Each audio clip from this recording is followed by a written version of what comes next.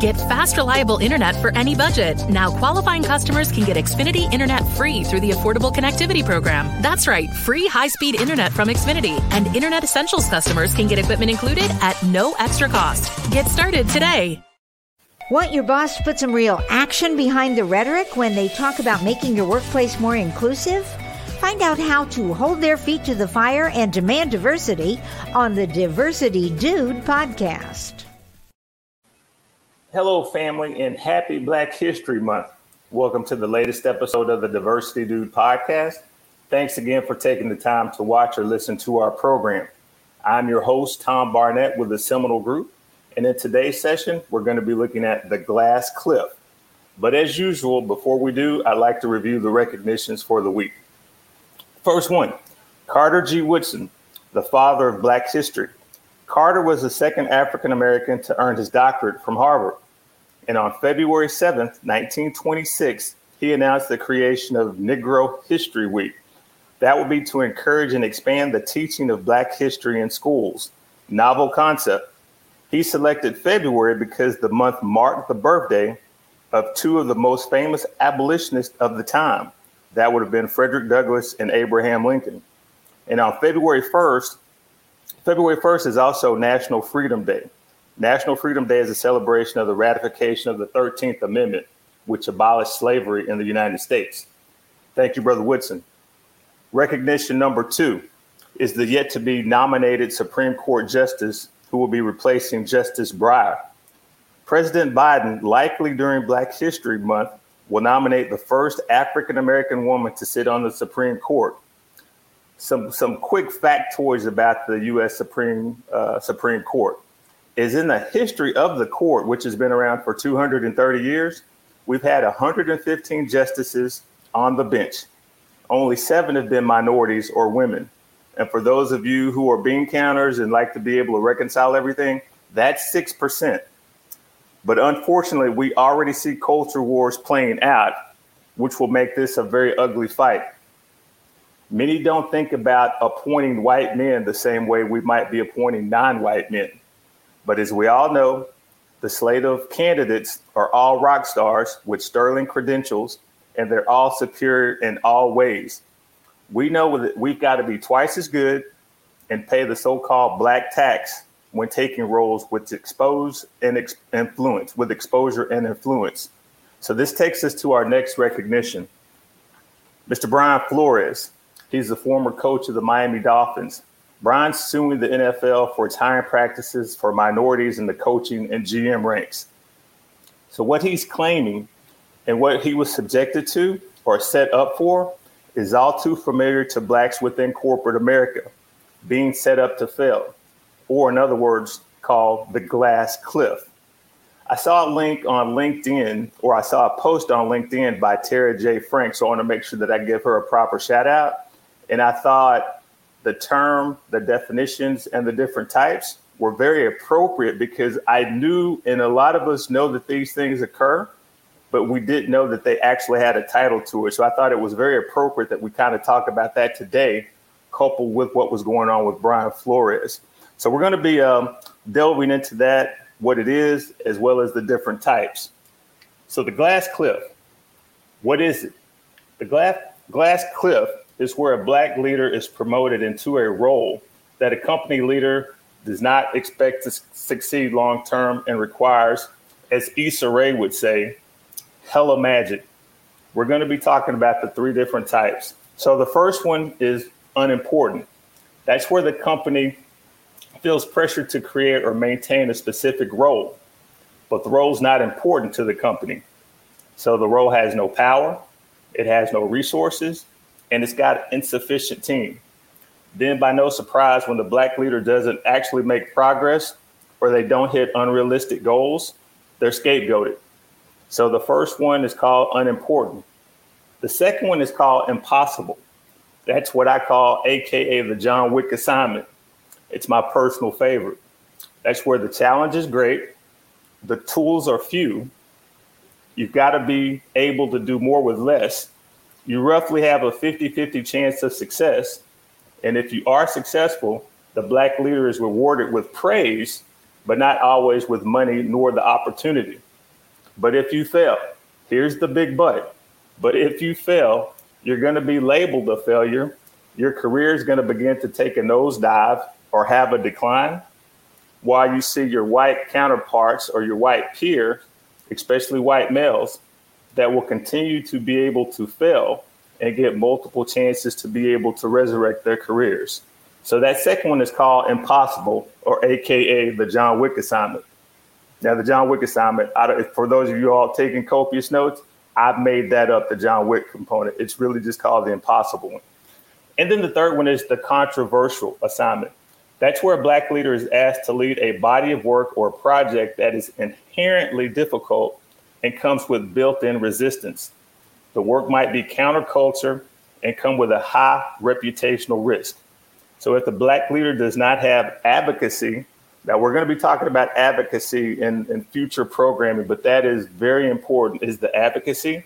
If the Black leader does not have advocacy or strong relationships, they will not be able to be successful, since relationships are often the only force or persuader that overcomes cultural barriers. So I can honestly tell you that I'm sure that as most of you kind of reflect back on what I just mentioned of the three types of glass cliffs, which are the unimportant, impossible, and controversial, I've actually gone through each one of those in my career. But early in my career, I would go back to the impossible or the John Wick assignments. Is it as impossible as my assignments were? I didn't know this at the time, but I had advocacy. And because I had advocacy, and that advocacy is kind of like being part of Cosa Nostra. You know, for those of you all who watch mob movies, like Cosa Nostra is our thing. And that's basically when you become a made person, you've got advocacy that nobody messes with you. And if you have advocacy, you're able to go out, play your game, and do your thing in such a way that you not only have autonomy, but you feel good. You're not looking over your shoulders, and you're free to truly go out and be the best version of you that you can be. But if you don't have that air cover, if you don't have that advocacy, that's where the pitfalls tend to fall in. Because if you don't have that air cover, or if you don't have that advocacy, that's where the majority of us fall. And when you don't have that, that's where we have the retention issues that come up. So we're seeing this play out in the NFL with Brian Flores. So despite recording the Dolphins' first back-to-back winning season since 2003, he was let go. And I'll let you all get into the details, because there's some very sordid allegations that he's made also against the owner of the team, and asking him to basically tank games, and he would be rewarded financially for being able to do that. But as he was let go, there were 8 jobs at the end of the NFL season that were vacant. As we sit here today, none of those jobs have been filled with Black candidates, but we're seeing less qualified and a bunch of what I call retreads that are getting those jobs. Why is this, you say, Tom? Well, yeah, unconscious bias does exist, but let's be very clear. A lot of this is done intentionally due to the systemic racism and systemic hangups that we have in this country. And that also the belief system of one group is superior and the other is inferior. Full stop. But what can we do? For our Black, Indigenous people of color, basically brace for it. Because most of the times we see these things coming, you can identify it, but there's really nothing that you can do. And for those of you who say, well, you know what, Tom, that's never happened to me, as my big mama would say, keep living. Because if you aspire to do more within corporate America and you're a person of color, specifically a Black person, you're going to experience one of those 3 glass cliffs that I had just mentioned. So keep living. Now, I go back to the advocacy. I'm not going to spend a lot more time on that. But again, if I go back to my own experiences around advocacy, that is crucial. And the last thing that I will say on that is that you can't seek out advocacy.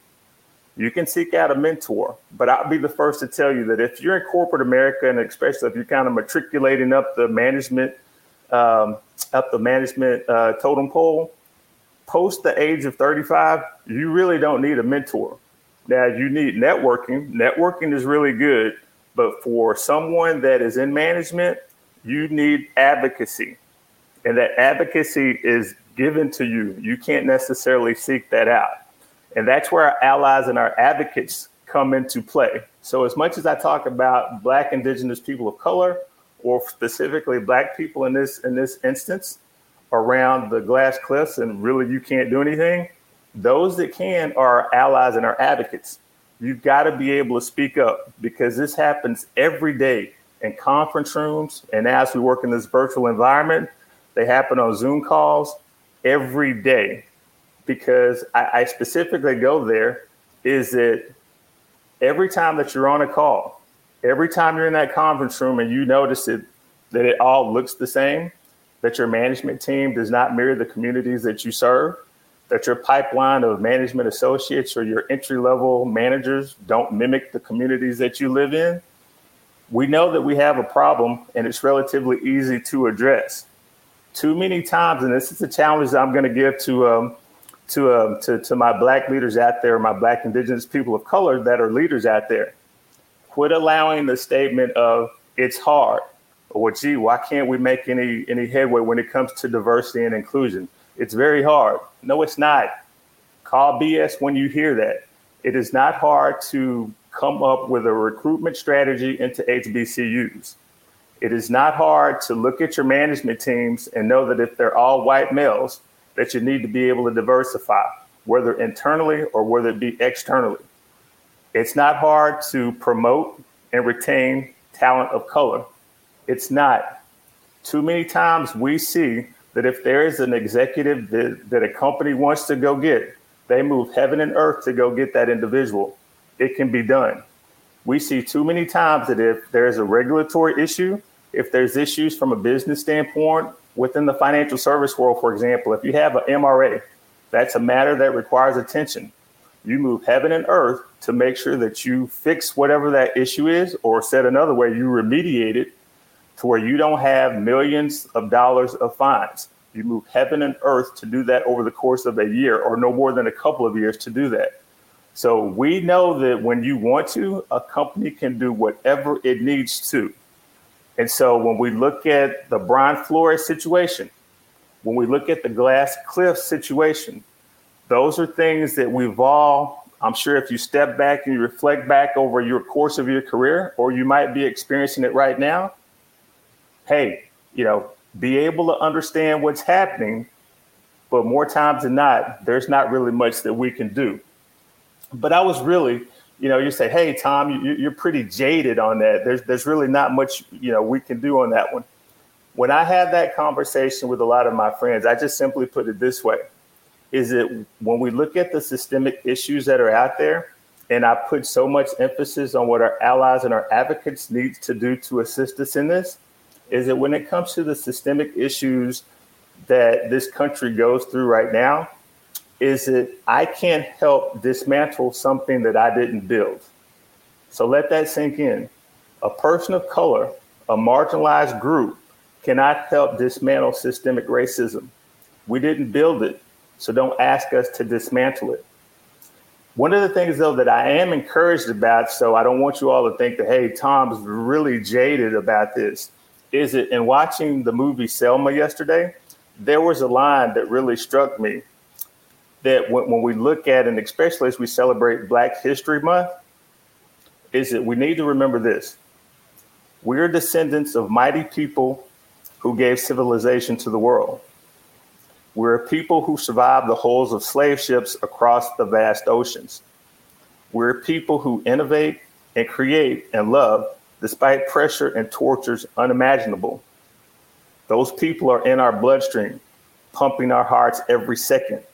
They've prepared us. We are prepared. So said another way, we are built for this. It is uncomfortable. We know that we need to make strides. So let's do that. So as we continue to celebrate Black History Month, one of the things that always seems to come up is people might ask the questions, gee, what can I do to support Black History Month and you not necessarily be Black? But these recommendations that I'm making, you don't have to be Black to do them. These are things that we can all do. The first one is to visit a Black or African American history museum. So again, visit a Black or African American history museum. Almost every state in the U.S. has a Black History Museum or African American heritage site. So go forth and conquer with that. The second one, learn about Black music history by listening online. Spiritual, blues, jazz, R&B, hip hop. Black music has been intertwined within the American culture. So from Maddie Moss Clark, the Clark Sisters, Anita Baker, Patrice Rushen, Switch, Al Jarreau, Public Enemy, Kwame, for my boy Bondat and Indy, Earth, Wind, and Fire. We have a plethora of music that is out there that can help you really understand the culture that covers off on all those different genres. And then the last one, and probably the most important, support Black-owned businesses and restaurants. Don't only do this in February for Black History Month, make this a habit. Become a customer. Help protect livelihoods of Black entrepreneurs. So these are all things that we can do over the course of Black History Month. But that last one is in supporting Black-owned businesses. Let's make sure that we go out and just make that a habit. Lastly, each year Black History Month has a theme. This year the theme is health and wellness. So every week we always kind of sign off and I talk about making sure that we get vaccinated, make sure that you're staying protected, you stay masked up, you get your booster shots, things of that nature. But as I just mentioned, every year Black History Month has a theme. This year, with it being health and wellness, let's make sure that we're calling in, we're checking in on each other. And just know this, it's okay to not be okay. Be able to go out and ask for help. I think over the course of the last couple of years, and especially within the Black populations, mental health is something that doesn't get talked about enough, but we need to be able to talk about it. We need to be able to lean on each other. And more importantly, reach out for those services that can assist us in that matter. But in the midst of that, let's just make sure that we're reaching out and we're taking care of each other. And that being said, let's make sure that we continue to have prayers up for Regina King and her family, and for Chesley Christ, who was Miss USA that we tragically lost a couple of weeks ago. So I've enjoyed this conversation about the Glass Cliff. Feel free to reach out to me at tom.barnett@seminolgroup.com. And so until next week, respect to Josh Wright and Roy White. Rest in power. You all have a great week and take care. Thanks again. Tune in each week and find out how to demand and implement diversity at your job. To hear more, check out previous Diversity Dude shows on ShalettaMakesMeLaugh.com. Listen, I know how hard it is for some of us to make this decision, but if you haven't been vaccinated yet, now is the time. This Omicron variant, y'all, it ain't no joke. The only way to protect you and your family is to get the vaccine. If you're on the fence and haven't yet, I understand. I didn't get the shot at first either, because as a Black woman, I just didn't trust the healthcare system. But I did it afraid, because I didn't want to get COVID-19 and die, then leave my 4 kids without their mama. So here's what I need you to do. Call your doctor or pharmacy and make an appointment to get the shot. The state of Minnesota and Ramsey County have free clinics that offer the vaccine. You can find one near your house by going to their website at ramseycounty.us/COVID vaccine, or simply call 651-266-1190. Do it for yourself. Do it for your family. Do it for your community.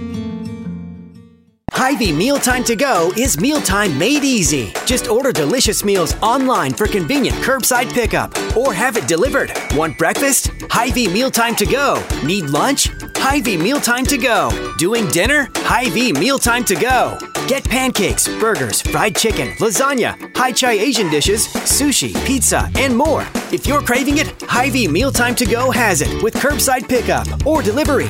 Order today at Hy-Vee.com/mealtime. I'm Melissa with The Greenery Minneapolis, and we are a plant shop and mercantile. We primarily work with houseplants and houseplant accompaniments. I'm incredibly grateful to be a RISE recipient.